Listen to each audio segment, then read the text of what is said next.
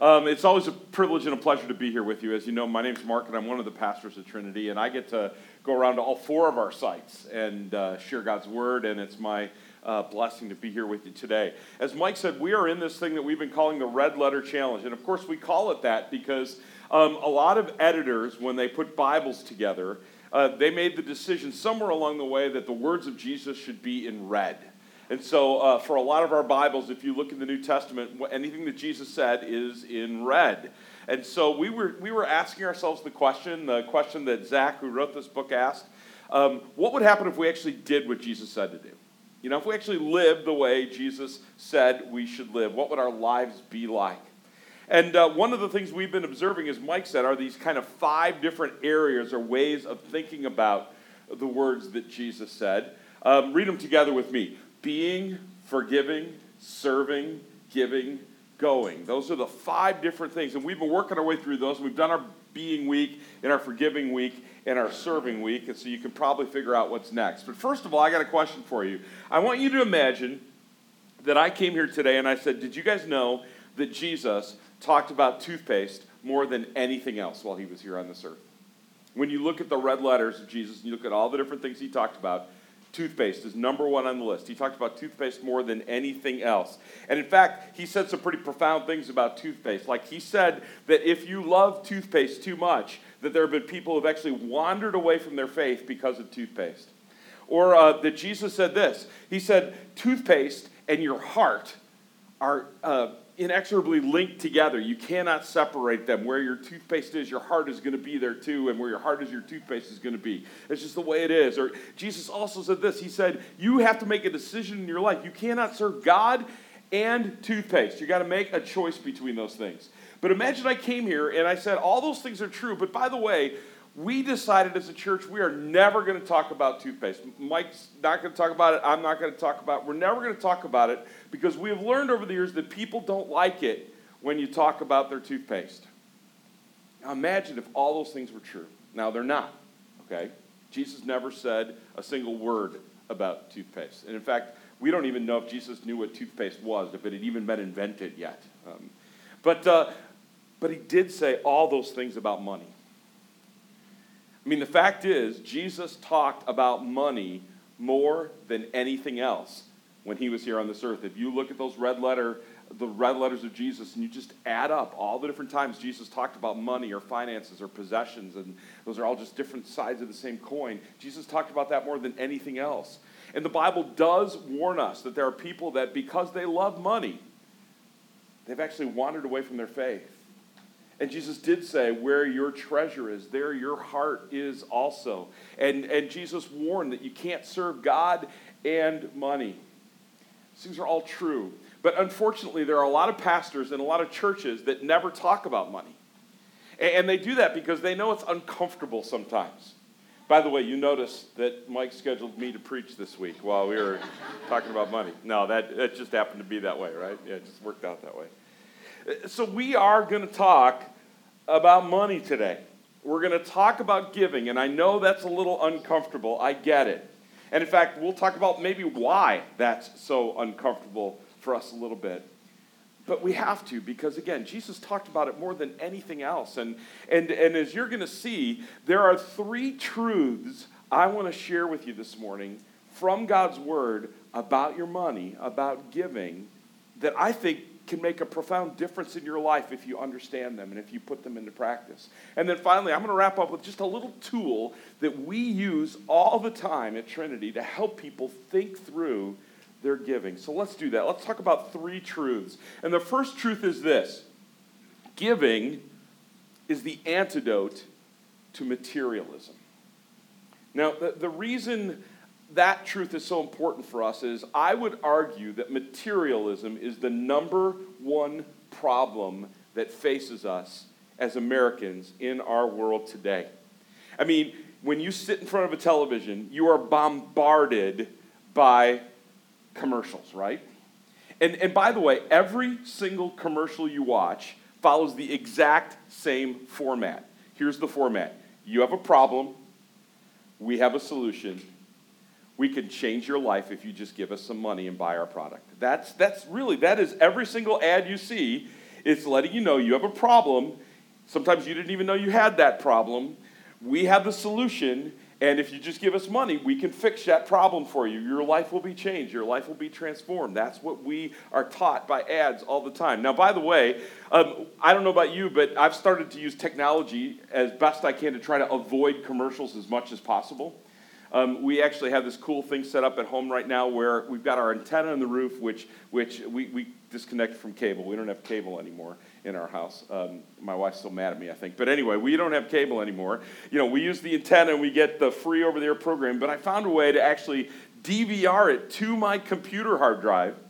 And then the shows sit on my computer hard drive, and I've got this other program that runs that actually finds all the commercials and marks them in the program. And then when we actually watch it, play it back, it skips over the the commercials automatically. It's awesome. Only one problem. Now when I watch things on YouTube, they've thrown ads in the middle of the videos I want to see, right? Have you noticed that? All of a sudden it's ads starting soon, and then there's an ad. So they're getting you one way or another. And these ads, like I said, they're all telling you the same thing. You don't have enough stuff. Or you have problems in your life that money can fix. We're bombarded with that message. And by the way, it's working. Do you know that here in this country, we have more storage units than any other country in the world? There are, they estimate, about 56,000 storage facilities in the world, and 42,000 of them are here in America. In other words, we have so much stuff that our homes can't hold all the stuff, so that we have to rent places to take our stuff and leave our stuff. And the end result is we forget about our stuff, and you have things like Storage Wars. Did you ever watch that show? Where people just open up storage lockers and buy them and try to see if there's anything of value in them. And sometimes it's amazing the stuff that they find there, right? It's working. We live in a materialistic society.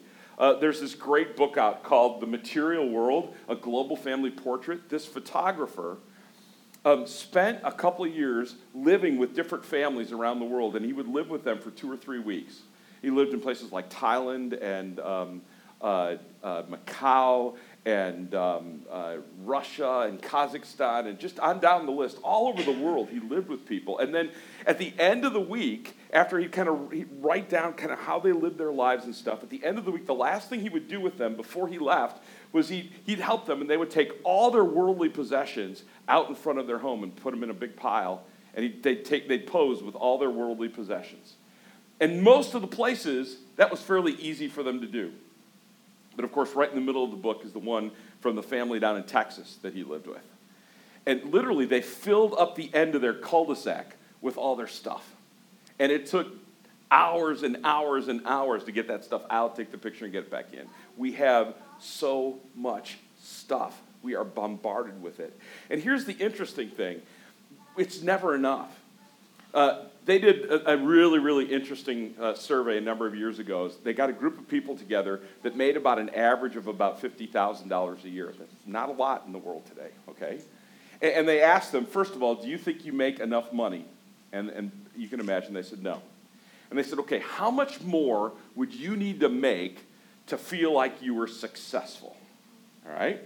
And the people that made $50,000 a year, they said on average that they needed about $5,000 more a year. And if they just made about $5,000 more a year, they would feel that they were doing well, that they could kind of finally turn the corner on some things. They wouldn't live paycheck to paycheck. They felt like they could do okay. Now here's the interesting thing. They asked the exact same questions to a group of people that averaged making about $150,000 a year. Pretty good, right? And so they said to these people, do you feel like you make enough money? And guess what they said? No. And they said, well, how much more would you need to make to really feel successful, to kind of turn the corner on things, to not live paycheck to paycheck? How much more would you need to make? And guess what they said? About $15,000. If I made about $15,000 more, I feel like we'd really be doing well. Now it gets a little scary because they asked the exact same questions to people that averaged about $900,000 a year. So these are people that almost made $1 million a year. And first of all, they asked them, do you feel like you make enough money? And guess what they said? No. And they said, well, how much more do you think you'd need to make to really be successful? And guess what they said? About $90,000. Do you see a pattern here? I mean, seriously, no matter what people made, they asked them, how much more do you think you need to make? And it was always about 10%. Always. Now, I want you to think about this for a minute. Think about what you make. Don't say it out loud. Right? Just think about that for a minute. Do you feel like if you made 10% more, that would be significant? I bet you do. I do. Folks, we've all kind of bought into this materialism in this world we live in, this society we live in. It's all about money, and it's all about having just a little more money. And so Jesus' words are really kind of profound for us. Jesus says this to us. He says, where your treasure is, there your heart is also. Now, I want you to notice, Jesus, I think, says it backwards. At least, I heard this phrase, I heard this teaching of Jesus for many, many years in my life, and even though Jesus said, where your treasure is, there your heart is also, I always heard, where your heart is, there your treasure is also. See, I always thought of it as what Jesus was saying is, if you love something, if you care about something, then you're going to invest in that something. But that's not what Jesus says. Now, that's true. That does happen in our lives. We see that. If we care about something, we invest in it. But that's obvious. Jesus is trying to make a point that actually the opposite of that is also true, and maybe even more true in our lives. What he's saying is, when you invest in something financially, your heart follows. I experienced this a couple of years ago. I was starting to think maybe I needed a new car. You know what that's like? You drive around and you're going, I'm getting a little bored with this car. I've had this car for a while. It's getting up there in the miles. Maybe I need a new car. And I was just kind of thinking about it. I hadn't really thought about what I'd get or done anything concrete yet. I was just like, yeah, I'm tired of this car, And then I had a flat tire. So I had to go to the tire store, and they pointed out to me that not only was that tire not worth repairing, but none of my tires were worth repairing, that I didn't have enough tread on my tires. I needed new tires, so spent some money, got some new tires on the car. And by the way, when they had the tires up, they said, you might want to go get your brakes checked somewhere because it looks like your brake pads are getting, and so sure enough, needed new brakes, got that done. And I thought as long as I was getting the brakes done, I knew I had a coolant leak for a little bit. There was a little puddle in the garage, and I said, can you kind of track that down? And yep, they found the coolant leak, they got that fixed. All in all, over about a 2-week period, I spent about $1,000 on that car. Guess what? All of a sudden, I was in love with that car again. I mean that seriously. Seriously, it's not just that, none of that stuff really affected me, right? Whether I had new tires or not, car didn't feel any different or look any different. The fact that the coolant leak was gone, all it did is make sure I didn't have a puddle anymore. But the reality was, I had just invested a bunch of money in that car, and all of a sudden, I'm like, this car's not so bad. I kind of like this car. I've had this car for a while, but the seat fits me now. I'm just going to keep this car for a while, right? Where your treasure is, there your heart is also. So, folks, what happens to us as people when we live in a materialistic society and we spend all of our time investing in stuff?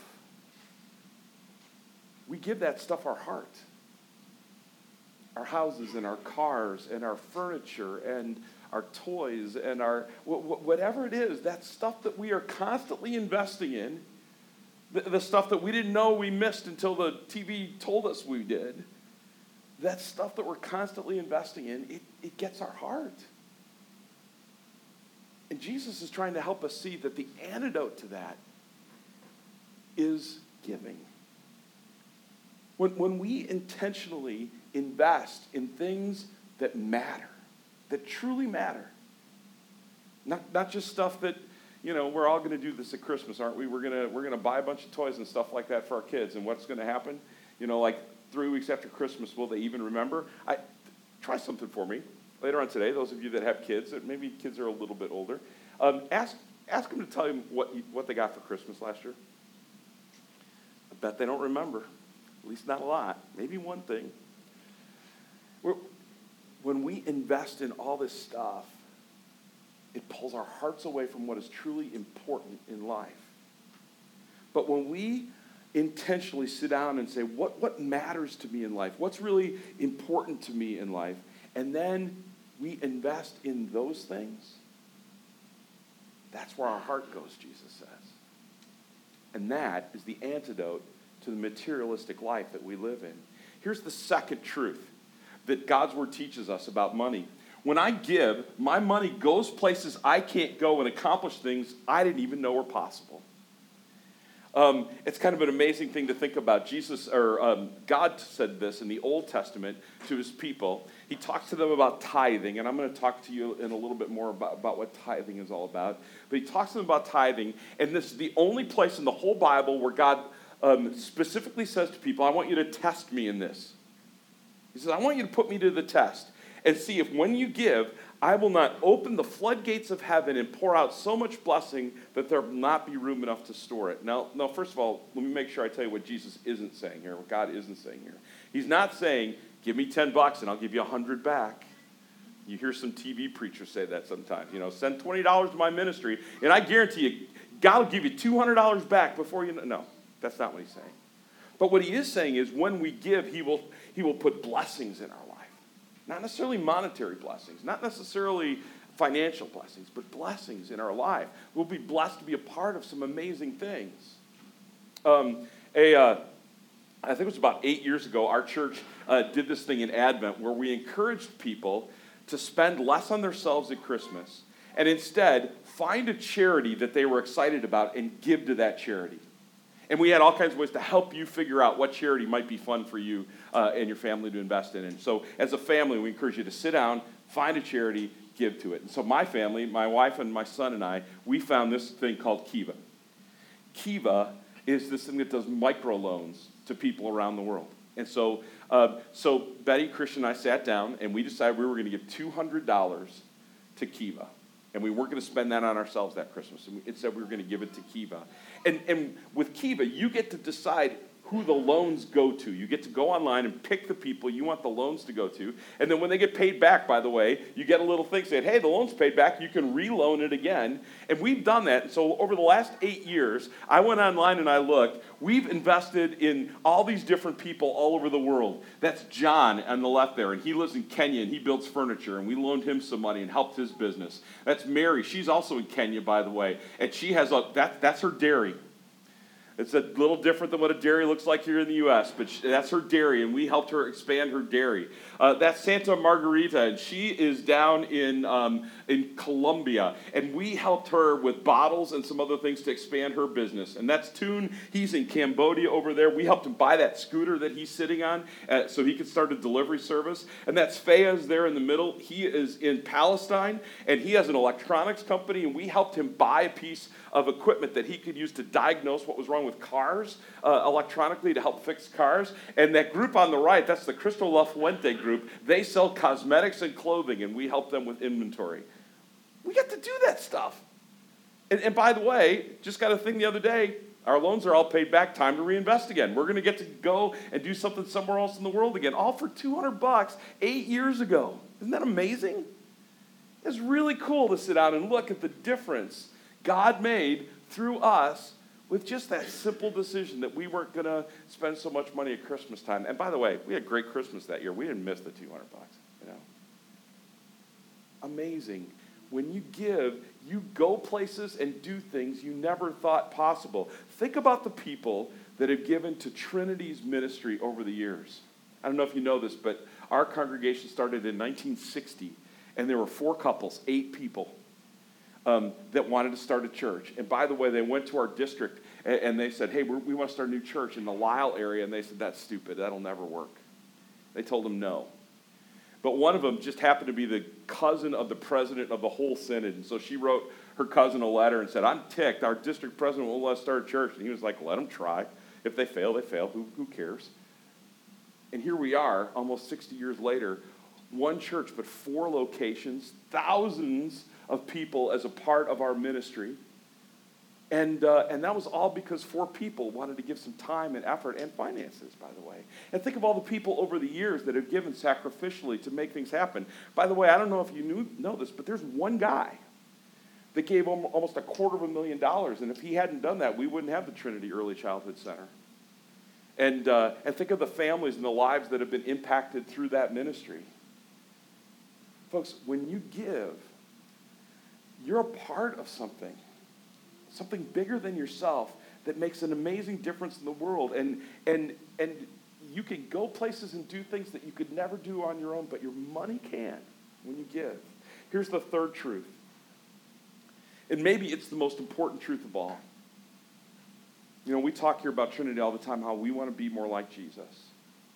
Well, I could tell you, you are never more like Jesus than when you are being generous, than when you are giving. Think about this. This may be the most famous Bible passage in the whole Bible, right? John 3:16. There's even guys that hold up signs about it at football games, right? What's that passage? It's God loved the world so much. God so loved the world that he gave his only son. And we always think about the his only son part. But just think about it. It says God loved the world so much that he gave. It's just that simple. Now, what did he give? He did give the life of his son. First sermon I ever preached at Trinity. This was November of 2001, so a lot of years ago. I looked at them all and I said, you guys are my new church, and I will do just about anything for you. But I got one son. He's my only son, and I'm not giving him for you guys. Sorry. If you say you got to give up your son, we're done. I won't do it. But God did, right? God loved you so much. He loved this world so much that he gave his son. And Jesus loved you and I so much that he gave his life. You know, I hope you're in a small group for this Red Letter Challenge, because I've gotten more out of our small group discussions than I have the sermons, right? And maybe even more than my daily readings. And we were, during the Forgiveness Week a couple weeks ago, we were talking about that idea of forgiveness. And we were going back and forth on should you forgive someone even if they don't want to be forgiven, right? That's maybe you wrestled with that question a little bit when you were thinking about forgiveness. Well, what about that guy that did that to me, and he doesn't care whether I forgive him or not? Why should I forgive him, right? And one of the people in our group said, well, geez, didn't Jesus on the cross say, Father, forgive them, for they don't know what they're doing? They weren't asking for forgiveness, and Jesus just forgave them. I was like, wow, yeah. Jesus gave his life for you and for me so that we could be forgiven, so that we could be restored in our relationship with our God. He literally gave everything for us. If you look at his life here on this earth, it's just giving after giving after giving. If we want to be like him, if we want to be like Jesus, we're never more like him than when we are giving. So those are the three truths. And with just a couple minutes left in the message today, I want to use this little tool with you to help you think about where you are at right now with your giving. And by the way, it doesn't matter where you're at. You should know, and it's important that you know and understand where you're at, but it doesn't matter where you're at. What does matter is what you do next. Do you take a step? Now, some of you have never given a dime to our ministry here at Trinity, or quite frankly, any other ministry. Do you know that studies show about half the people in church on any given Sunday have never given? So you're not alone. In fact, you're almost the majority, right? But people find when they actually take that step, that first step of giving, it can be sometimes the most profound thing. To sit down and say, you know what? I'm going to give to something bigger than me. I want to be a part of something bigger than me. And so if you've never given, I'd encourage you to prayerfully think about, is it time? Is it time to give? And maybe you do give, but you do it every once in a while. You know, when, hey, I've got a little extra money this month, you're kind of what we would call an occasional giver. That's the step that you're at. You know, one of the things it talks about in the New Testament is how giving should be something that's done prayerfully and intentionally. And so I'd encourage you to think about that. What would it mean to take that step from being an occasional to an intentional giver, to simply have a plan? And again, it doesn't matter how much that is or how often that is. It's just a plan. It's like, okay, we're going to give twice this year, and it's going to be then, and this is how much. Or maybe we're going to do once a month, or whatever that is. And by the way, it doesn't have to be to Trinity. Certainly, I think Trinity's making a huge difference in this world, but that's not what's important. The important is that you pick something that you're excited about, that you want to be a part of, and that you give. Now, I said before, I talked to you a little bit about tithing today. God says one of the standards for giving is that we take the first 10%. That seems huge, right? But the first 10% of what we give or what we get, and we give that to make a difference. By the way, I think it's an interesting coincidence that all those people, when you ask them, said they needed about 10% more. And God says, hey, you can get by with 10% less. I'm giving you the 90%, by the way, God says. But he encourages us to make that step of saying, whatever it is I get, 10% of it's going to be given. And I can tell you, by the way, my wife and I, we have been tithers since the day we got married. We've been married 41 years this year. And both of our parents taught us that growing up. And so when we got married, we talked about it, and we decided that's what we were going to do. And whether that first year, I think we made $6,800. That was 1979. And I think our total income that year was $6,800. Now our apartment cost us $150 a month, so that was a little different, right? And you could get macaroni and cheese in the generic boxes for 16 cents. That was pretty amazing. I remember that. But we tithed $680 that year. It's a lot of money for us, right?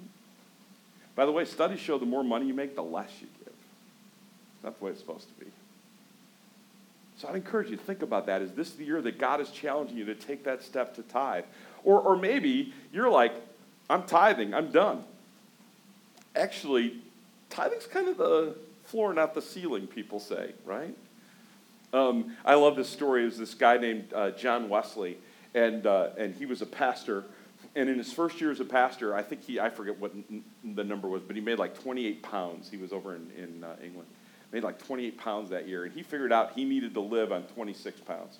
And so he only gave 2, and he wasn't tithing, and he felt bad about it, but he didn't know how else to do it. Well, like 8 years later, he was making 80-some pounds. And he was still living on the 26 pounds, and he was giving the rest of it away. Now, I have a friend who uses this ladder, and he actually uses a physical ladder, and he gets up on each step while he talks about it. So that last step, the extravagant step, he gets up on the top of the ladder, and he stands up there on the top. I'm not doing that. I'd fall. I'd kill myself, right? But he gets up there, and he says this. He goes, it's scary up here. Giving extravagantly is scary. And then he goes like this, but the view is amazing. When we respond to the extravagant love that God has given us by giving extravagantly, we can make an amazing difference in the world. So here's my question for you today. Where are you at? And again, like I said, it doesn't matter where you're at. But here's the question. Is God challenging you to just take a step? We're not saying jump up on top of the ladder. Just take a step. I guarantee you, if you do, you will find that, first of all, the grip that materialism has on your life will just start to loosen a little bit. And second of all, you will find that even that small amount that you give can make an amazing difference and can accomplish things that you could never imagine or thought of on your own. And finally, when you do that, you'll know just a little bit more about the heart of Jesus. A God that loves you so much that he gave. Would you bow your heads and would you pray with me? Lord, in some ways this giving week may be the hardest week in the Red Letter Challenge. Forgiving people that have hurt me, yeah, that's a big deal, but it doesn't affect the bottom line. But Lord, when it comes to giving, we live in a world where it's all about our stuff and money, and that materialism is, I believe, the biggest challenge to our faith in our world. Lord, help us be people who are generous. What would it be like, Lord, if Christians were known as the most generous people in the world? People that truly gave selflessly to make a difference in the world around us. Lord, help us do that. And selfishly, I guess, help us do that because we know the difference it'll make in our lives. Because you've taught us where our treasure is, there our heart is. And Lord, we want our hearts to be in the right place. We want our hearts to be fully invested in you. Lord, thank you for this gift. In Jesus' name we pray. Amen.